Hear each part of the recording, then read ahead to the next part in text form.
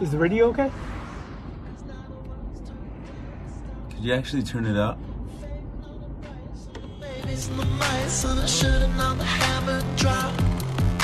Something must be wrong, everything is right. Nothing's gonna stop us now. Yeah, nothing's gonna stop us now. So turn up the radio and turn off the lights. I want it loud as hell, I want the walls to melt. Cause I got to lose myself tonight. Yeah, I got to let it all go tonight. Yeah, I got to let it all go tonight.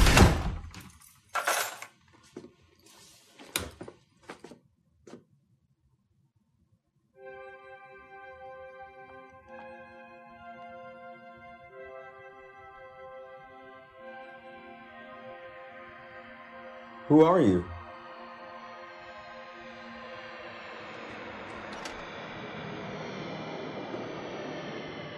Mr. Robot Season 4, Episode 11. 411 Exit is over, but we are just getting started here with some reactions to the penultimate installment of Sam Esmail's Mr. Robot. And normally I know who I'm podcasting with, but just for the sake of posterity, I have to ask, who are you? I'm me. I don't have my wallet, so I can't really verify that for sure, but it's me. It's Antonio Mazzaro. Gosh. I think you're using hair gel. It's a different look. I'm a big fan of OK Go. What is going on? What is happening right now? This is all anyone ever wanted. Yeah, this is what you get when you spend an episode at an airport. What is happening?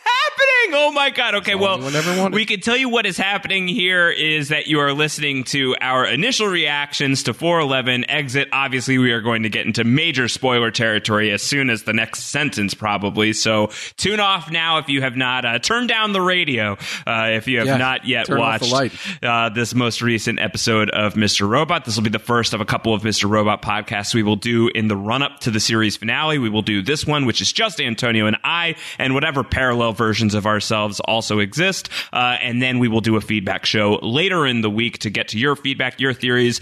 Once we've had more time to process everything, we will chew on this more, and I'm sure just like diarrhea of the mouth with so much more to say about what just happened because, man, Mr. Robot has clearly been building towards something like this for a very long time, and here we actually are. Exciting times in the world today, Antonio, and exciting times on post-show recaps. Make sure to send that feedback in. Plenty of ways to do it. You can use our feedback form, postshowrecaps.com/feedback. We've got our email address, mrrobot@postshowrecaps.com. You can also tweet at us. I'm at Rand Howard. Antonio's at AC Mazzaro. How many Z's? How many R's?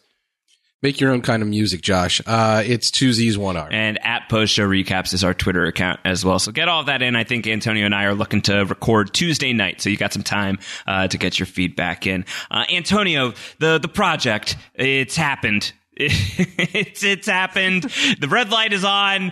We're in another world, and Elliot's wearing white sneakers and sweater and collared shirt combos that I try to wear when I'm trying to look super fancy, and it never looks right. And so it looks strange on Elliot as well. And he's about to get married to Angela Moss, who is still alive, and so is her mom, and so is Elliot's dad. And he seems like a decent guy, and I don't want to step too far down that line because that line is terrifying. And there's no such thing as an E Corp, it's an F Corp, and there is still such a thing as an All Safe, but apparently no Gideon Godard, as Irving might pronounce it. He is gone. Elliot's the man in charge, and a very schlubby Tyrell Wellick is apparently in charge of F Corp. And what is happening? And White Rose has erased herself in true Dark Army fashion. Like, there massive things have happened, which makes sense because it's the penultimate episode. But this, as I said, this is what people have wanted. So here we are. And this is the thing where go all the way back to season 2, and we start talking about, like, if they do a sci-fi twist on this show, are we going to like it? It seems like we might be in that territory here. I would posit there are possible alternate explanations for what's happening. Good. I mean, we got to talk that through. We got to be able to, we have to be able to entertain some of the possibilities here. But you know me, Antonio. At least you know a version of me. And there's been a version of me on this podcast that has said, F you to the land of Ikadelia. The intense fury that I felt towards this show near the end of season 2 when we got into the land of Ikadelia with Angela Moss, when White Rose shows her her project, and whatever she shows her is enough to convince Angela to fully get on board with the Dark Army vision. And that was just not my favorite thing. And so you can imagine how triggered I felt when we got deep into the bowels of the Washington Township power plant in this episode, and Elliot is face to face with like an old school computer. There's a book on the table. There's a poster on the wall. QWERTY is swimming in the wall. And I'm just waiting for Tiny Elliot to come out.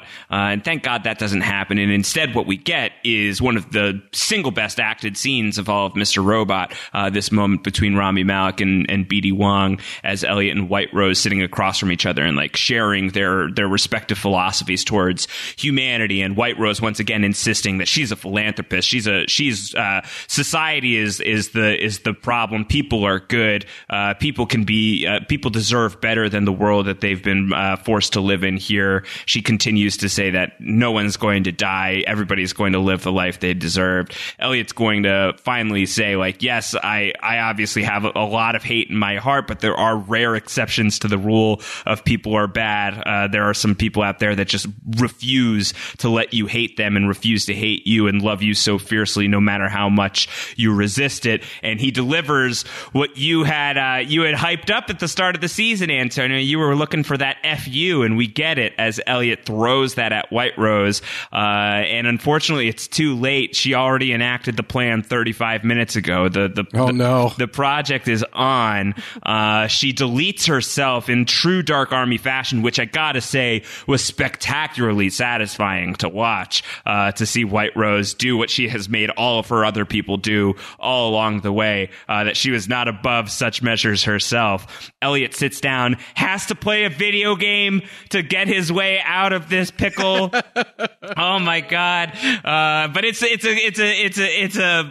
what the game itself is called Exit. You're going through a tunnel towards a pirate ship, and if you go off on the pirate ship, maybe that's what White Rose wants you to do. So instead, Elliot plays the game again and stays behind with his friend and reads the letter, and the letter says, "Don't leave me." So he stays behind with his friend, and he thinks that maybe that is the key to success. But no, the things are still going, Antonio. The red light is going to consume them all, but not until Elliot and Mr. Robot declare their love for one another. And Elliot's going to say it's an exciting time.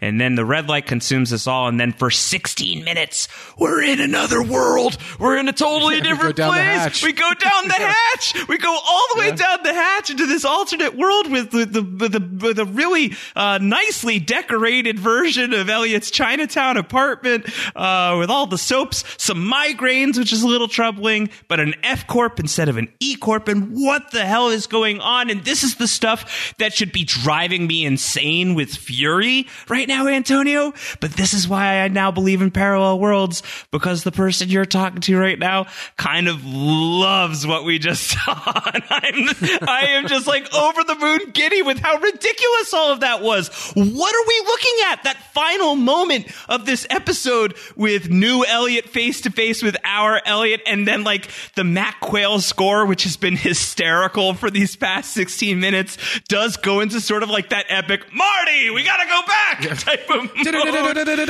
And here we are. We're now on the edge of the final 2 hours of Mr. Robot, and Sam Esmail has said all along that like the ending is pretty fixed. So we're now at like that very fixed ending that is very consistent with what the feature film version of Mr. Robot is. And this is what it is. I'm tickled beyond belief. This is ridiculous. And this show has been such a ridiculous, it's been a killer ride, as you have said, Antonio, all along the way, that here we are at a place where like I have very little trust in this concept, or maybe it's that I have a lot of trust in the concept and trust in the maker, but I somehow can't believe that it's happening, to paraphrase Angela. It's just a ridiculous thing that's happening here. We had suspected that we might see something like this before the end of this season. We had talked about maybe A Christmas Carol or something to the It's a Wonderful Life effect, considering we're dealing with the Christmas motif of this season. And yet I don't think even in our wildest dreams we could have expected what we got. We do go down the hatch. We do get a record. We do get a record scratch. We get alternate life. You said it made you feel so giddy. It's, there's no Gideon. It is Elliot at Allsafe as CEO. It is White Rose as a philanthropist, as she has expressed. It is no Darlene. It is Angela's dad, hopefully Philip Price, drinking, breaking glasses, Elliot and Angela getting married. It is this life, their apartments, but done differently. Edward Alderson's phone background is that iconic photo of himself and Elliot, but I don't believe that that's Magda in the picture. Yeah, I don't exactly. The screen was cracked, and I was too distracted by the fact that it's 5/9 on this day of all days. It's May 9th. 5/9. It's May 9th. If you missed that, it's on that when Elliot's phone is going off when he wakes up. It's 11:16, a time that we're tracking, and it says May 9th. So this is the day of the hack in quote unquote our world, the Mr. Robot Prime world, at least. And it's also the door code for the door before as exit is being played, 0509. So these dates are perhaps not on accident. And the 1116 is there, not just on Elliot's computer, which, by the way, he's not at work at 1116 for some reason. It is right after the earthquake that he gets on the computer and Skypes with Angela. Later in the office in this flash sideways, we hear the news report say the earthquake happened at 7:30 a.m. in Washington Township, and yet it was right after that earthquake that they got on Skype, and it was 11:16.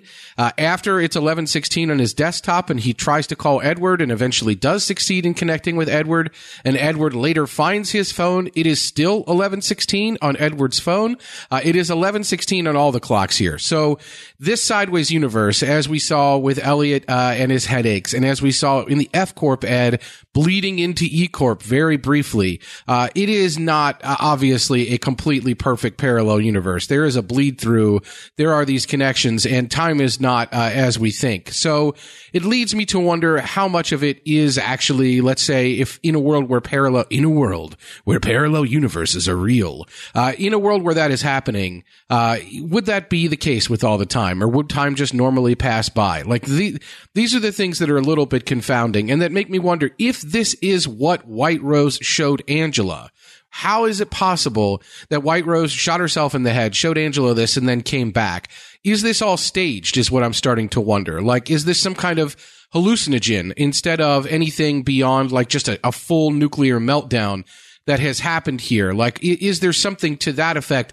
I'm reminded, of course, throughout the sequence of The Sopranos, not a huge spoiler, but for those people who have seen Sopranos, of all the Kevin Finnerty stuff. And the Kevin Finnerty stuff is a world within an actual world. And in that world, it is a character who is experiencing something, not really realizing what they're going through. And we as viewers are putting together, okay, this isn't really real. It's not like he's in a parallel universe. He's just hallucinating, or this is a deep dream. And so I'm wondering, Josh, what's your mileage on that? Are you reading that that's at least a possibility?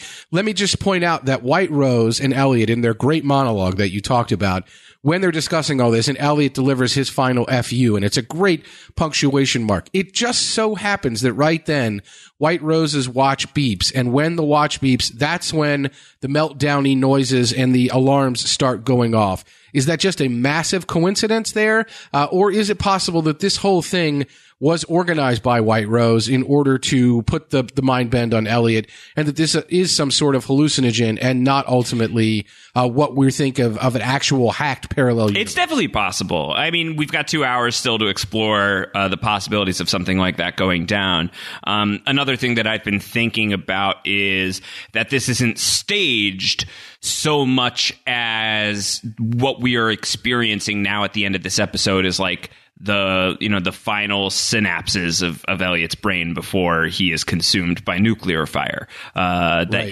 This is such an internal show that if there can be, if Elliot can find some deep internal peace before he is nuclearly obliterated, that maybe there is a happy ending somewhere to be mined from that, especially because in his external, in his outward world, the way that he leaves, let's just call it the Prime world, the main Mr. Robot universe, the way that he leaves that before whatever happens next happens. He's defiant to White Rose. He's championing the people who love him. He's even able to say the words, "I love you," to Mr. Robot. Mr. Robot says them back to Elliot. So two halves, at least, of Elliot, or two of the maybe three sides of Elliot, are really at this level of peace with each other right now. Elliot, earlier in the episode, draws Darlene in for the bigger hug, and thanks her so much for everything that she's helped him through. So the Elliot that we're seeing in the moments before this parallel universe, to me, and I'd love to get your mileage on this, like that, it feels like a huge arc of improvement. Even like in the speech that he says to White Rose, he's talking about how like it gets messy and there are setbacks and we screw each other up. And it feels like if he had that additional time, if there was a way for him to like make things up to Olivia, like it feels like he's even like reflecting on like how awful he just was to this person in order to get to the point that they are at now. Not that forgives it necessarily, but just that he's like thinking about that stuff. I felt like the Elliot that we saw in the moments before this transition were moments of such extreme growth that if there is some additional layer of internal stabilization, whether this whether this person that we're seeing of Elliot in this other world is the third, if there's something like that to explore, that all of this could be happening in his head right before he's about to be consumed by hot power plant fire, that I feel like we can end this series with an amount of closure. So that's the other thing that I'm mostly tracking. I'm not really tracking so much that Elliot himself is straight up hallucinating, other than maybe is there, we've talked about, is this a simulation? Is this a computer simulation? Is there some sort of matrixy thing happening? Is there any is there any visual trickery like from Elliot's like perp walk from the upper levels of the Washington Township power plant down into the bowels of the place with Hamburger Man, who finally spoke? That was nice. I gotta wonder how many hamburgers that guy has eaten over the course of making Mr. Robot, by the way. He was also hammering some Red Wheelbarrow barbecue at a time, so he's eating a lot of big sandwich guy, sure. Huge sandwich guy. Yeah. Does that mean he likes hot dogs? I mean, no, it's hard to say. That's a debate. We'll get into that on the feedback show.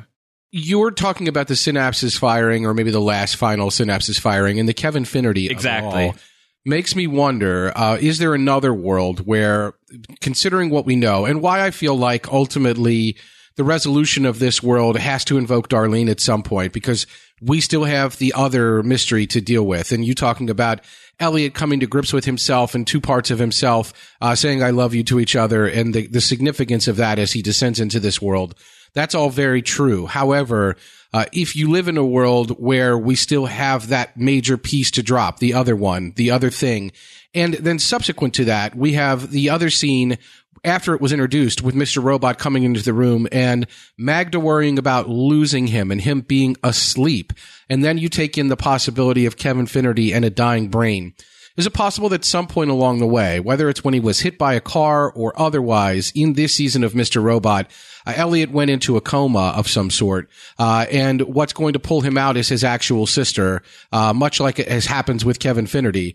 And in being pulled out by his actual sister, Prime Elliot will wake up. He will have realized everything that's inside him, all the possibilities, all these worlds, and put all that to bed, and that's how we end the series. Is there a world where we lens back, and this isn't just Elliot final synapses of a power plant, it's Elliot possible final synapses having encountered something somewhere along the way in the show and us diverging at that point and not realizing. I think so, insofar as that moment could be the moment we see in this episode. I think like to dial it back any further, anything that happened, if there's like something where Elliot has been comatose and it's earlier than the motel, where Elliot and Darlene say goodbye, I'm going to be very frustrated with that, because we just spent an entire episode with Darlene and Dom on their own almost entirely without Elliot. We got some Elliot, but not a lot. I have to buy all of that as real. I can't buy that as Elliot's experience unless there's going to be like some really elegantly crafted way of merging the Elliot and Darlene experiences closer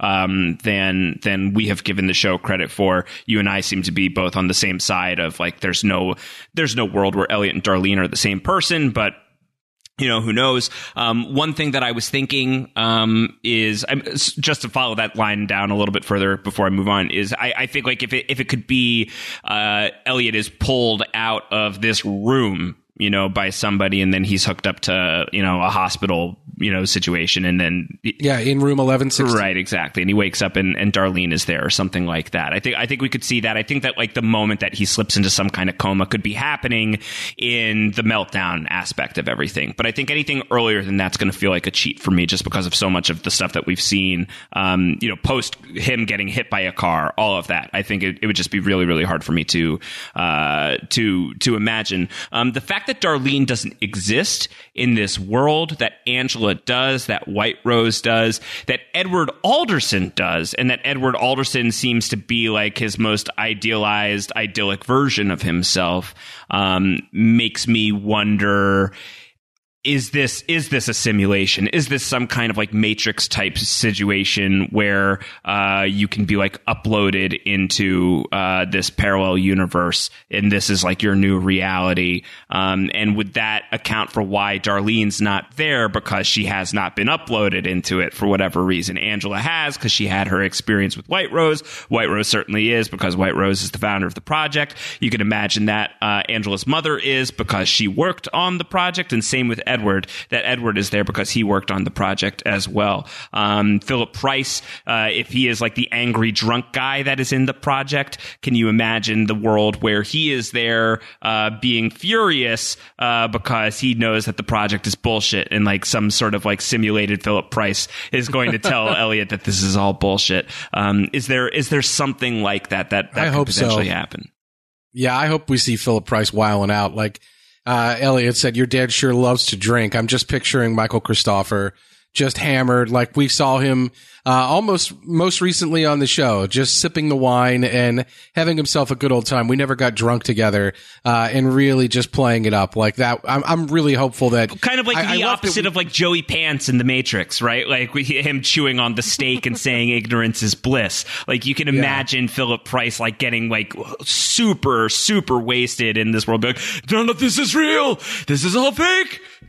Well, and it makes you wonder, like, I'd love to see that. Elliot could not reach Angela's mother on the cell phone. He also couldn't reach Edward on cell phone. So I'm not sure why cell phones aren't working in this parallel world. There are a lot of weird little facts like that. He doesn't have his wallet. I don't know why. What happened to his wallet? The wallet is a significant plot point in the Kevin Finnerty stuff, where the guy thinks he's one guy and he pulls his wallet out and says Kevin Finnerty on it. And that's not him.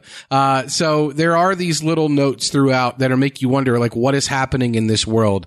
Why don't cell phones work? Who is the customer that Mr. Robot thinks he has? And when he goes out, there's no one there, but his cell phone is just sitting on the floor. What is this surprise? Is it really just a first edition novel? That's it? That's the big surprise I think Angela knows?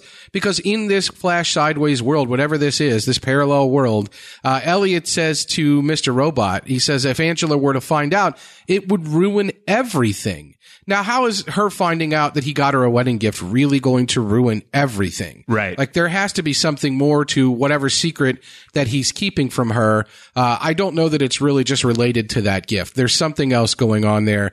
I don't know. Like I said, you can see from the migraines, from watching the F Corp ad with the E Corp logo bleeding in, and a lot of other weird stuff happening throughout, that Elliot isn't necessarily perfect, but that something is amiss with this universe. Not to mention, like I said, all of the time and the clocks in the universe not entirely making sense. So if it's a simulation, I don't know.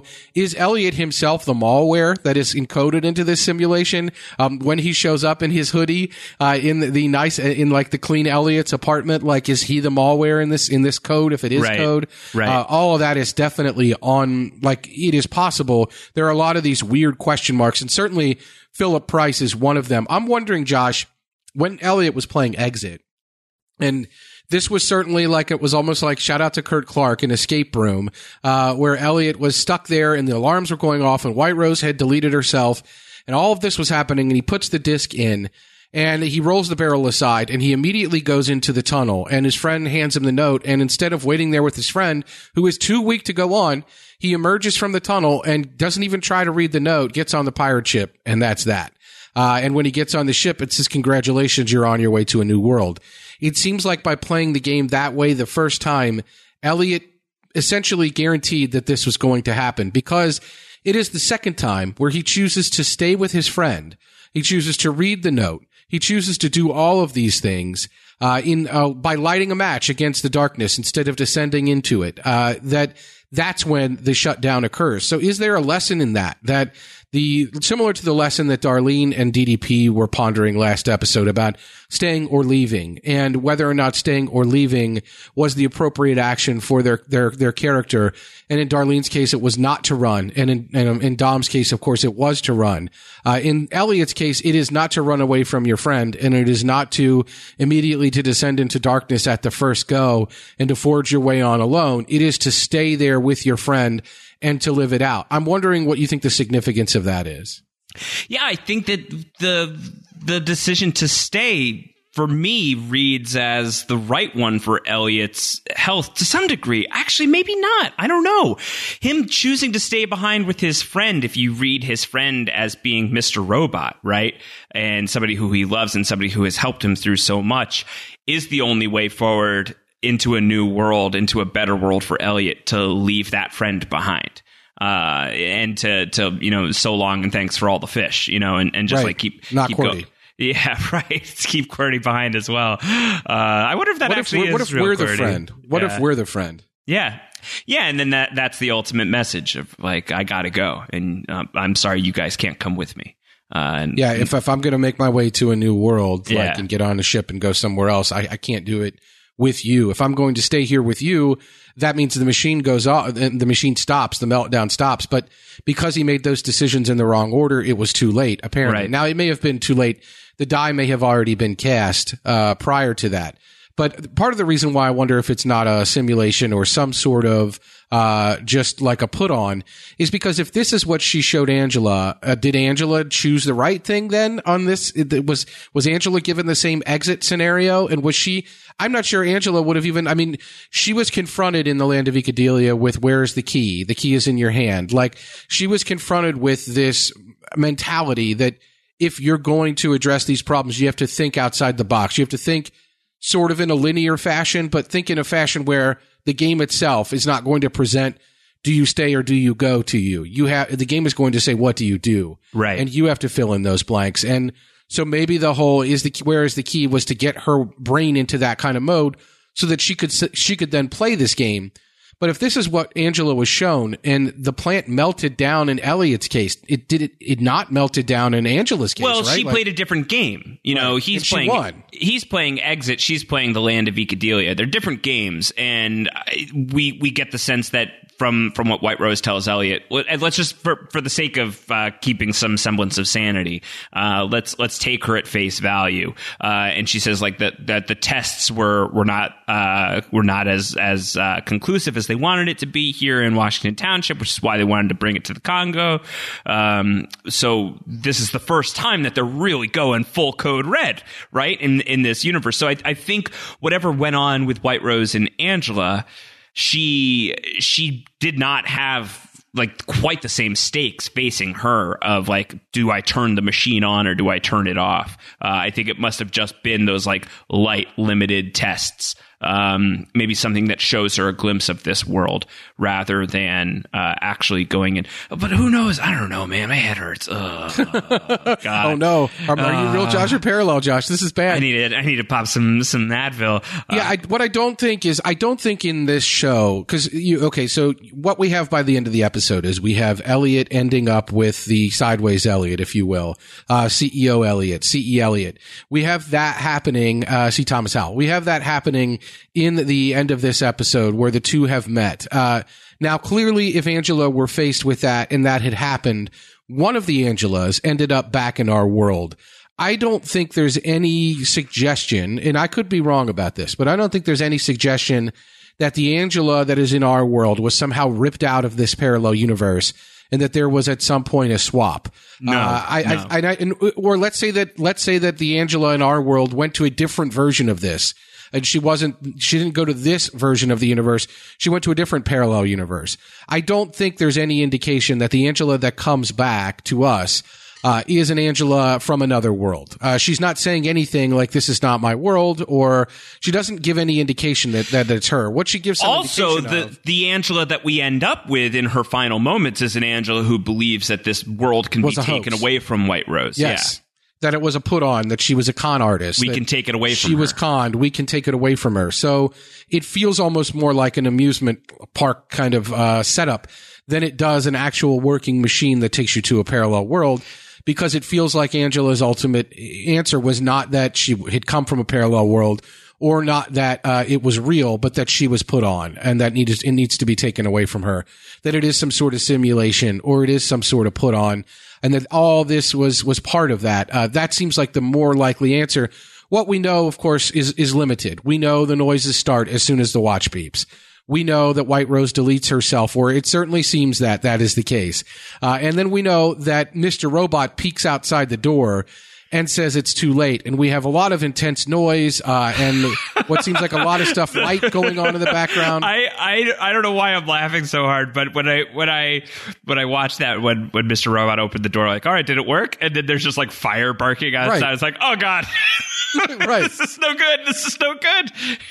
But if it's some really like high level simulation at that point, like if it is an installation, if you will, like if this is at Comic-Con, and this is the Mr. Robot, like, what do they call those things? Installations? Like, like the experience. Experiential. Yeah, exactly. Yeah. Like if this is something like that's a very high level version of that, so that White Rose can brainwash people and get them to go to the level where they will delete themselves and get that level of fervent loyalty out of them and make them insane at their core, it would take some really high level thing like this. And so that's the question is this, if that's this in some way, then I don't think I don't think there's any way to know, but all I can say is clearly if you peel back the layers, as you were just saying, Angela could not have had the exact same experience.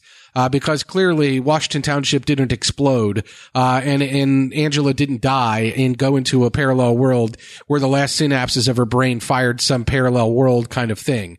Like this did not happen for Angela, because we know that Washington Township didn't melt down and get destroyed in that way. So her experience was different, even though White Rose says, I'm going to show you what I showed Angela. So if that's the case, if Angela's experience was not the same, but this is what she showed Angela, then maybe what we're experiencing is not what we think it is. Or by that definition of I'm going to show you what I showed Angela could just mean I'm going to show you that there's the possibility that you can go into like your own little slice of universe, right? Like you can go into your own little place, and maybe everybody's different universe, everybody's universe is different. I mean, when we think back to like some of the contemplations that we've had about this concept within the language of the show, you go back to the beginning of season 3, and it's the first time we go inside of Washington Township's reactor and we see the big particle collider, and there's the guy who's leading the tour before Minister Zhang, referenced in the previously on. Right. I love a great mystery. This is the quote. I love a great mystery, and I'm fascinated by the greatest unsolved mystery. Do we see reality as it is? If I close my eyes, I can imagine that everything we experience, think, and do is unfolding simultaneously in a parallel universe. And if so, how many copies of ourselves exist? And might our mental states be conjoined for better or for worse? I think that part, how many copies of ourselves exist, is really compelling to me, as far as if this is some kind of simulation and this big machine is able to to build out, infinite universes, or at least billions of universes for the billions of people on the planet. And so everybody has like their own experience, and that's where they are. Something like that. And then is there a way to like fold all of those realities into each other? Another quote that I think is worth reciting here. Sam Esmail, who is opting not to do much in the way of press anymore, and opting instead to let the show speak for itself. This is not a quote that is recent, but this is a quote that he gave to me quite a while ago, at the start of season 3, in fact, when I interviewed him for The Hollywood Reporter, and I asked him about everything that we're seeing with the particle collider and everything. This is what Esmail said. I can neither confirm nor deny, but because I don't want to say anything that's too spoilery, but I will say that we try to be as rooted and grounded with the real world as possible. Even though we're in an alternate timeline, we still see a lot of parallels given the effed up nature of the world that parallel story is in to our real world. We think it's important to keep the credibility to the world that we know. I'll leave it at that, but I'll say this. In the real world, we do have a lot of people with wealth and power who have some lofty designs on the nature of reality and how technology can manipulate that reality. It's in that realm that I think we keep the show in. So is there wiggle room, not to trigger anybody who misses the wiggle room, within that quote, Antonio, in the real world, we do have a lot of people with wealth and power who have some lofty designs on the nature of reality and how technology can manipulate that reality. It's in that realm that I think we keep the show in. Is there flexibility within that quote for you, as it maps onto what we have just seen and what we are presumably going to see with the final 2 hours of Mr. Robot? Yeah, I mean, manipulate reality is you could read that in the way that all the ways we've discussed so far. You could talk about how using technology to manipulate reality in the experiential world, where your explosions and fires outside the door are part of an installation or a display meant to affect someone's mind, where maybe there is something being piped into the room that you're breathing in that makes you hallucinate. You could expect that people with technology that might want to try to work you like in that way, would manipulate reality in that way, would try to make you see something different and use that to their advantage. That is ultimately all White Rose ever wanted from Elliot was his belief, as she articulates in this episode. And his belief can be attained through manipulation, which we know is one of White Rose's key, just that the number one weapons that she's got at her disposal. Manipulation is among them. So this is something that she has definitely done throughout. It's something that we've seen happen to Elliot in this season with Vera and Krista, how he can be manipulated into ultimately accepting or finding out things about himself or seeing the world differently. He doesn't even need the manipulation to present himself with a different world in prison, for example, or with the sitcom episode. There are these things where he doesn't even need to be manipulated into doing it. He can just do it. So it's an interesting question as to whether this has been what White Rose has been working on as part of her machine to get people to buy in, to get people to believe it, to get people to be as fervent as her, or not. Or is there something more sci-fi about it? That's along the Matrix levels, where you take something like Bond villainy out of it, and you turn it into something that is more science fiction, and less present in the realm of reality, but at least still possible. And I still think that quote cuts on the possibility of that. Using technology to manipulate reality, we could get to a point where we're maybe just a little bit slightly different from our world, but at least possible. And I think having a huge particle collider and everything that's present there, or a very large one, as we talked about last episode, could get us into that realm where it's technology that we know is available in our world, or that is theoretically possible in our world. Right. Because she's got so much money, she could possibly obtain that and use it in some way to manipulate reality.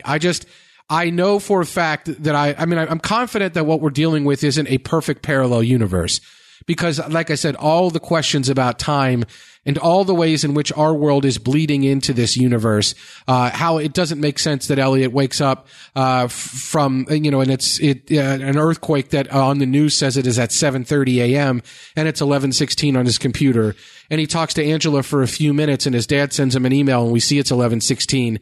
And then a few minutes after that, he hangs up and the Skype and calls his father. And when he calls his dad, and can't get him, then he talks to his dad for a few minutes and his dad goes out to the other room and picks up his phone and it's still 11:16. Something is not right in this world. It is not a perfect parallel universe. Does that mean it's a simulation with glitches in it?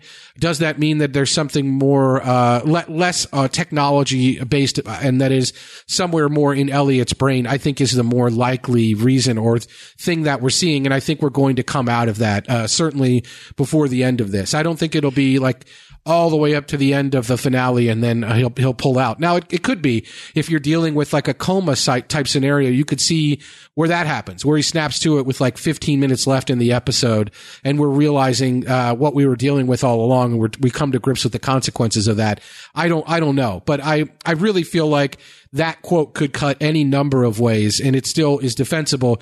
Now, another quote that Sam Esmail gave you before this season on your series regular podcast is he talked about, over at the Hollywood Reporter, he talked about how White Rose was trying to create a utopia with this machine. That ultimately White Rose's goal was to create a perfect world, a utopia. And I'm wondering where you think that now that we've seen this simulation or whatever it is with Elliot, how that cuts with what Sam Esmail had articulated to you as White Rose's utopian goals for this machine. It so far seems like everything is really nice and fluffy in this world, right? And that White Rose isn't even White Rose anymore. White Rose is just Jang, and White Rose is a foundation, and she is super philanthropic, and we're seeing this TV montage, this news report of all of the amazing things that she is doing. Elliot seems very, very happy. Ollie is still a douche, so of course it's a utopia. We all still have somebody who we can collectively hate on. Stella, watch out. And office ladies, feel free to listen in, because you want to protect yourselves from Ollie as well. I think that it lines up with that idea, especially if this is something that Elliot is now inside of the project. If there's something like that, then I think that fits. But I think even just the ambition that White Rose is laying out in the conversation with Elliot before the meltdown would speak to that as well. So if like what we're seeing isn't actually something science fiction-y, and if what we're seeing is something that's just internal inside of Elliot right now, I think it would still fit with the idea that what White Rose was attempting in her mind was utopian. And just whether or not it was actually achievable is something that is going to remain up for debate. I do wonder when we get to when we're talking a week from now, are we talking about all of this stuff with conclusive answers, or is it still going to be relatively ambiguous and left up to interpretation as to what it is we just saw? Did we just see Elliot fight his way through either successfully or unsuccessfully through White Rose's project? Did we just see Elliot inside his own brain?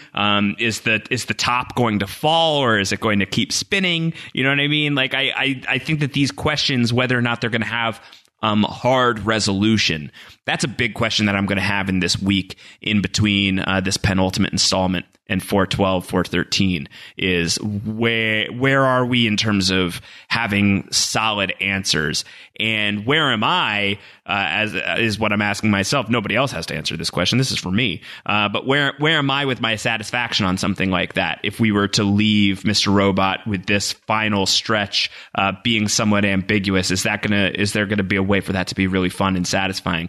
Right now, just gauging the huge smile that was on my face watching, like, you know, it felt like such a different show. It felt very sitcom-y, in a different way from that sitcom sequence, but it still felt very comfort food type of television. It felt like something that you see on like Freeform at 8 p.m. you know, on a Wednesday night. You know, so much of that helped along by Mac Quayle's score and how soft it feels, the lighting. Yeah, it felt very safe, and I could not stop smiling and laughing at everything because it was just so strange. So that reaction to me tells me a lot about how I'm going to feel about the end of Mr. Robot if it can execute on this level. That for me, and I'm so glad that this is how I typically, or maybe how I'm evolving in terms of how I'm reading stories and reading TV. It's so much more about feeling than it is about fact. And the feeling of this episode was spectacular. I loved the feeling of this episode. If the finale can match it and do something different with it, ideally, but if it can match it and just like make you feel at the level that this episode made me feel, I feel like I'm going to be very happy with the way that this whole thing ends. Yeah, and this is a product of a lot of things. It's certainly a product of the fact that we wrapped the big narrative arc with the Deus group and with the 1% of the 1%. the thing that Elliot has been dealing with since the beginning of the series. We wrapped it. We put a wrap on it. We 30'd it even last episode when the money was redistributed. But the main wrap on that was, of course, the episode before when it was all put to bed. So as we've talked about here, once you do that, you really leave yourself the opportunity to put yourself in a different world. You don't have the expectation of having to wrap that plot up. What we always wanted to know since then was what's up with White Rose's project and what's up with this other one thing. And I think we're in a position where we are learning more. We learned a lot more, obviously, about the project. White Rose directly told us parallel worlds, all these things are what the project was about, and restoring all of these, the people that have died, they didn't die, they won't have died. They're out there. We can tap into that. We can get into a good place. And so we've really crossed the Rubicon in terms of that. And as far as the other one goes, there's no way we wrap this up without getting to the point. And clearly what we need to be able to do is mesh the two, right? Is deal with whatever's going on in the world, with Elliot and Elliot, the two Elliots of it all, and mesh that with the other one. And I think obviously since the show, without really considering the larger conflicts at play, a man versus the world or Elliot versus the 1% of the 1%. This is a man versus self story. It is definitely a story about Elliot dealing with himself, whether that's as Mr. Robot or whether that's on his own when he's in his quietest moments, lonely, afraid, scared. His great monologue this episode about how he feels about people when he's unable to, when he tries to push them away. I was thinking, of course, he's definitely talking about Darlene. That was articulated in this very episode with their parting, which a beautiful, slightly different version of that scene, with Elliot saying, "I've been through so much," and thanking her basically for putting up with him, and seeing that version of the scene, a little bit of an extended or different version of that goodbye. This conflict of Elliot versus himself has been the central conflict of the show in a different way, and that is still to be resolved, obviously. And certainly seeing a different version of himself, a successful CEO version of himself, who is articulating in a meeting, certainly there may be some sales polish to this, but that the worst thing about his life is also the best thing about his life. It's the very boredom and reliability and keyboard warrior, keyboard junkie kind of, just going, every single day and doing the same thing. I should say keyboard jockey, I think is what I'm looking for. Yeah. That level of repetitiveness is what Elliot has pushed back against from the beginning of this series. And those are the people that he wanted to free from the yoke of, the invisible hand that's driving us all, the debt, the reasons we get into these positions, the reasons we make these decisions. And hearing Elliot, the character, articulate that makes him happy, that being in that endless loop, that perfect little cycle makes him happy, and that is the best thing about his life, even though it's also the worst thing about his life. And of course, that is a way that he connects with the schlubby Tyrell, the haunted Tyrell. Oh, it's so great to have Tyrell back. I mean, Yes, we haven't even really expressed great. how great it was to see both Tyrell and Angela, even Yes. though Angela's just in a Skype screen, which was a little uncanny valley for me. But there's an uncanny valley quality about the whole thing. Definitely. And Lloyd is here, not dead, that we knew of. It's not Ollie, not dead, that we knew of. So it isn't just dead characters who are brought back to life. Right. It is some form of a world where these people are present. And like we said, notable by their exclusion are people like Krista, like Darlene, like Gideon, like Shayla, like Vera. All these people, some of whom who have died, some of whom have played significant roles in Elliot's life. Where are these people in the story? Will we see them in some way, shape, or form next episode? I think it's entirely possible. I'm wondering if Elliot's getting married, right? Who's his best man? Is it his dad? I would expect so. What if it's Vera, Josh? or Leon? That's how we see Leon again. Leon or Vera. Yeah. Oh gosh. These possibilities are way better than. What if it's us? What if we're his best man? Yeah. What if it's just a TV viewership number? Who knows? That'd be great. What if it's you and me? What if it's a secret cameo that we recorded and no one knew? Yeah. That would be amazing, but not at all what happened. So You're violating our NDA right now as you're saying this. Yeah. a no dumbass agreement that we signed. Yeah. This is, Yeah, but this is all by means of me saying I think there's a way that you can tie up the Central Man versus Self conflict that has been at the heart of the show without us ultimately realizing get there. Yes, yeah. And I think we can do that in the context of this alternate world, and we can still probably answer how the alternate world was experienced, whether it was coma, whether it was something that White Rose just gassed Elliot into and tricked Elliot into, or whether there was really some element of I'm about to die, and it was a nuclear meltdown. In that vein, I want to talk about when parting is such sweet sorrow, when Elliot and Darlene leave each other, and Darlene says to Mr. Robot, like, once you stop being a dick, I really started to like you. Then Mr. Robot and Elliot have this little tete-a-tete, and Elliot says, Mr. Robot, I want to do this on my own. Mr. Robot is really trying very hard to persuade Elliot not to go do this. Why do you think that is? Do you think Mr. Robot is being on the level that he's basically saying you're going to be tilting at windmills your whole life? If you're always looking for these knight-errant quests, you're always going to be finding these things that you're incapable of solving. You're always going to be looking for the next fight, and you need to put down your arms and stop doing this.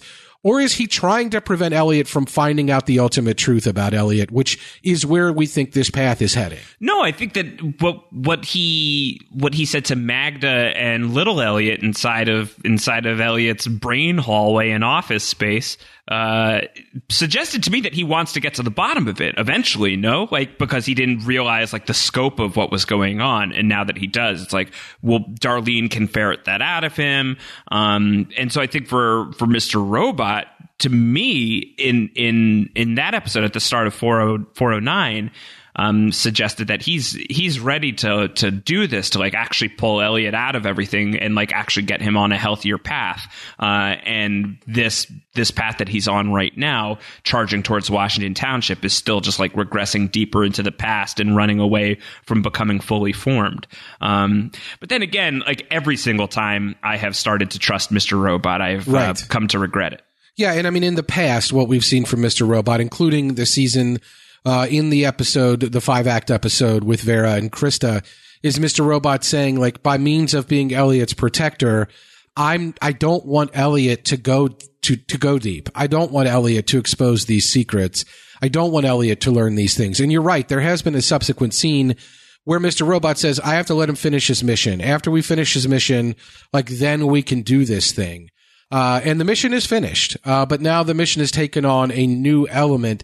And Mr. Robot says, like, when did our mission become about White Rose's machine? Like, when did that become a thing? We were always trying to deal with the 1% of the 1%. Now you want to take on a different thing, and you're always going to find these things to take on. You're always going to find these fights that you want to have. So is this a thing where Mr. Robot is really trying to bring about the end game, and Elliot doesn't want to do that? Or is he trying to prevent him from actual growth? And that, I think, is still the central question of what Mr. Robot does in Elliot's life. Because if he thinks it's protecting Elliot to not let Elliot discover all these things, because it's Elliot who says to Mr. Robot in that conversation, like, that's where it all started. This is where it all started. The implication being, like, I wouldn't be doing the 1% of the 1% thing.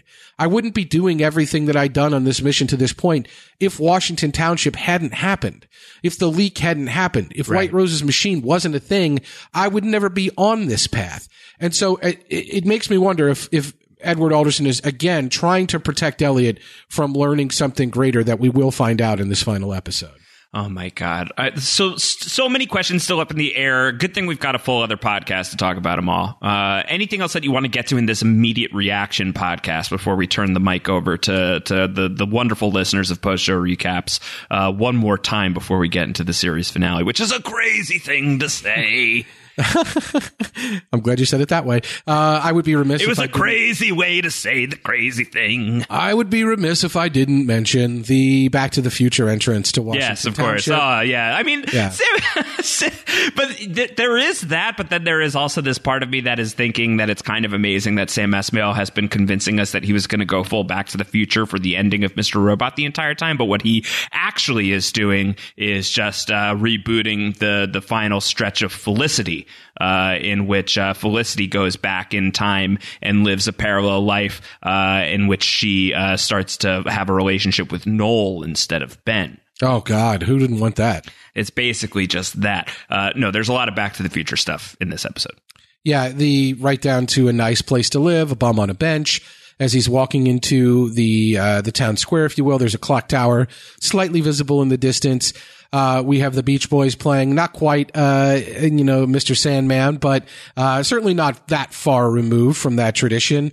And we end up ultimately with a very surreal nuclear billboard, the nuclear family. I think reminiscent of some of the advertising from the 50s in Hill Valley, advertising a nice place to live, and the estates, Lion Estates, and everything that happens there. So I think there are these definitely clear connections to coming back to your hometown in that way. And I think that was really fun to watch. In the surreal nature of that, when the cars are speeding away from the nuclear plant and the gate is unguarded and Elliot is seeing destruction and Christmas trees turned over, like some shit has gone down here. Big time.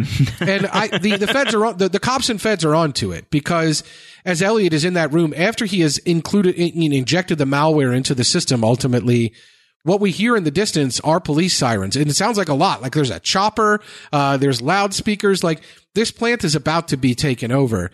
And then Elliot is taken by the burger guy to somewhere else. You're not supposed to be. You're in the wrong place. And that's how he ends up with White Rose.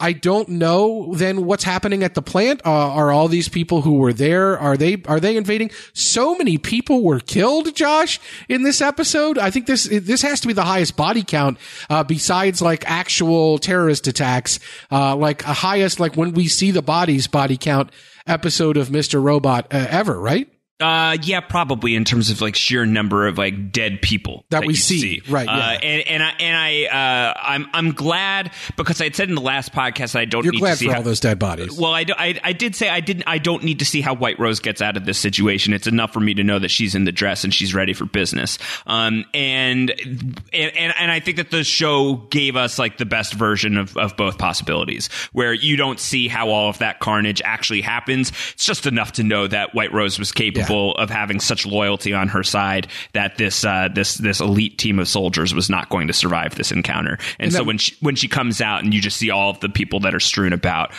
just tells you everything that you needed to know. So I'm happy with the way they depicted White Rose's escape. Me too. It's an act of war on the United States to kill that many feds, obviously. I do wish that scene... She doesn't care. There is no Minister Zhang, only Zool. Said strictly for our benefit, strictly for the audience's benefit, since the man that she says it to is murdered instantly. This is not a go tell your friends kind of thing. This is I'm just going to tell the audience this. Sorry for your death. I do wish this scene had been at the beginning of last episode. I know that we talked about that. I wish we had set that piece on the board then, so we could wonder what was coming next, and so that episode would have had that juice in it. I really do like that. I think it completely changes the tenor of that episode, though. Yes. No? Well, I don't think it completely changes it, but I think it changes it enough that the tenor of the episode, which was so much debated and in some places derided last episode, has a little bit more of a connection to the other parts of the story in a way that maybe people would have felt a little better about the episode as a whole if that's how we started it. I mean, I'm just saying, I think that maybe that there's a possibility that scene could have been shifted, although I am on record as seriously loving what I called the microaggression of the title card of last episode with Dom sitting in that wheelchair and the door just opening and closing behind her and her inability to do anything about it because she just had to sit there and deal with it. So one of our few disagreements, I think, Antonio, because the more that I think about it too, the more it reminds me of the Wheelers from Return to Oz, which are among the most triggering nightmare creatures from my youth. Just like the squeaky wheels and the horrible laughter. Dorothy! It's just like, I don't need any of that. Return to Oz anymore. Now on Disney Plus, by the way. I know. Guess what? I'm still not watching. Yeah, Return to Oz. Great movie, though. Oh my god. I think that scene could have been shifted, and I think it would have changed the tenor of the episode, not completely, because it ended the way it ended, and that's such a clear choice that I don't think that the tenor of the whole episode would have changed. I just think it would have made the episode feel a little more connected to the larger events that we had just been dealing with. Considering that the previous episode had ended with the knock on the door and with the warrant being served, I think there's a world where we begin with that scene right after it, and it works. It certainly works the way that it happens here, and I have no problem with it being here. I just think it also would have worked there. I'm trying to think if there's anything else. Is there anything else that you wanted to hit from this before we pass ourselves into our parallel world? I would hit myself more if not for the fact that we've got another shot at this episode. We're going to talk about it again in a couple of days. We'll have a Tuesday night recording session, Antonio, you and me, hopefully with the assistance of a lot of people writing in. If not, you and I are insane enough people that I'm sure that there's like 1,000 things we have not talked about here yet that we're going to talk about. And one of the things that I definitely want to do is I want to like scout out and post up some of the things that we feel like we really need to get in the finale in order to feel satisfied, because I think it would be nice to have that as a document for how wrong we are once we get what we do get in the finale and we get none of the things that we said we wanted and yet we're still satisfied anyway. So I want to do that. I think that that's going to be a fun exercise. But literally anything that you guys want us to talk about here on Mr. Robot on this podcast, this is we're getting very close to the end of the line for the show, but certainly for the podcast as well. We're going to have this feedback show, this 411 feedback show that will also serve as a series finale preview. We'll have our series finale podcast. Then we'll have one final wrap up that's going to be feedback and look back at the show. Then I'm out of the country, so that's going to be it for the Mr. Robot podcast, at least for the foreseeable future. If there's an appetite for it when I come back, we can reevaluate and see how we're feeling about the show a month or so later. But we're just talking about 3 more new episodes of the podcast before this is all said and done. So get everything that you want us to talk about into our inboxes. mrrobot@postshowrecaps.com, postshowrecaps.com/feedback. You can tweet at us. I'm at Round Howard. Antonio's at AC Mazzaro. At postshowrecaps is our Twitter account. Subscribe if you have not done so already. postshowrecaps.com/mrrobot iTunes for our Apple feed, but we are available wherever you get your podcasts. That's it. That's really all I got. I got a couple of things real quick, just the literary references in this episode. First, from the mixed up files of Mrs. Basil Frankweiler, like that is something that, if you remember, it is referenced from the very first season of the show as a book that had significant meaning to our Elliot and Angela in that story. So this in the parallel world clearly is something that still had that same meaning. The plot of the book, it's definitely just a little bit complicated, but it's about a puzzle, if you will, somebody who keeps their files in a certain way that only significant and thorough investigation by people who want to put them together can be done to make sense of it all. So I don't know about that. The Tolstoy novel that's listed here, Josh, I have bad news for you about that. It is all about a plane crash. Oh, no. I'm just kidding. It's not. Tolstoy was dead. Well, I don't read anymore, so you could have definitely. You're not up on your Vonnegut? No. I love my Vonnegut. Tolstoy. I think Tolstoy died before there were planes. I'm really that. Let me just say, I know we talked about you want to put on the board what we do want and don't want out of the finale. Before we even get to that feedback podcast, I do not want a plane crash. Yeah, no plane crash. No plane crash. I agree. Unless it's the song Plane Crash by Mo, which would be a very surprising needle drop. Otherwise, I'm good. What if Elliot says to the other Elliot, "See you in another life, brother"?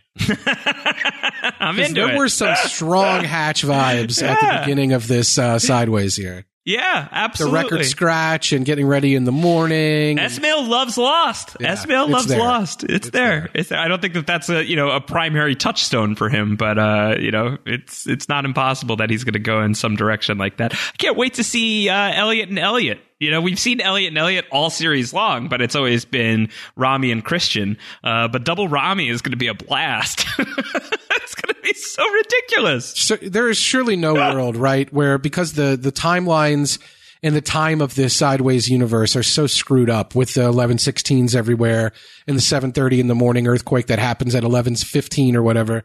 There's no world where this is the actual world and that everything else we've experienced. There's no snow globe world, right? Where I'll be mad. Okay. I don't think that will happen as well. I mean, the fact that he's having these headaches and that all these things are happening, I think this is the fake world, that our world is the real world. But the fake world that we're seeing is going to have some relevance or significance to Elliot finally, reaching some kind of ending with the other one in the real world. I think that's where we're headed with this. I think that's where we're headed too. We'll talk about it more. We'll hear from you guys in the feedback show. Anything else, Antonio?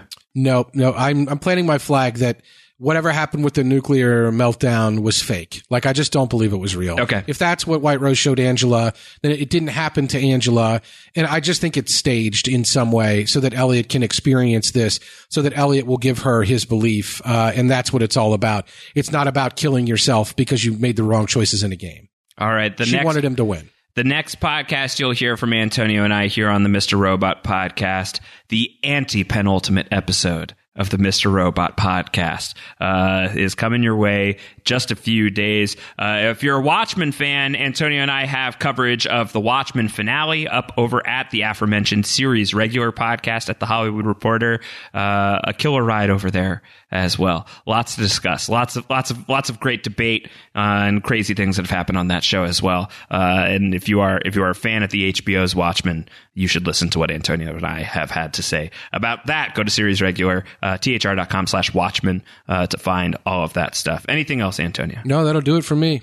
All right. We'll be back in a couple days with our next Mr. Robot podcast. Take care, everybody. Bye.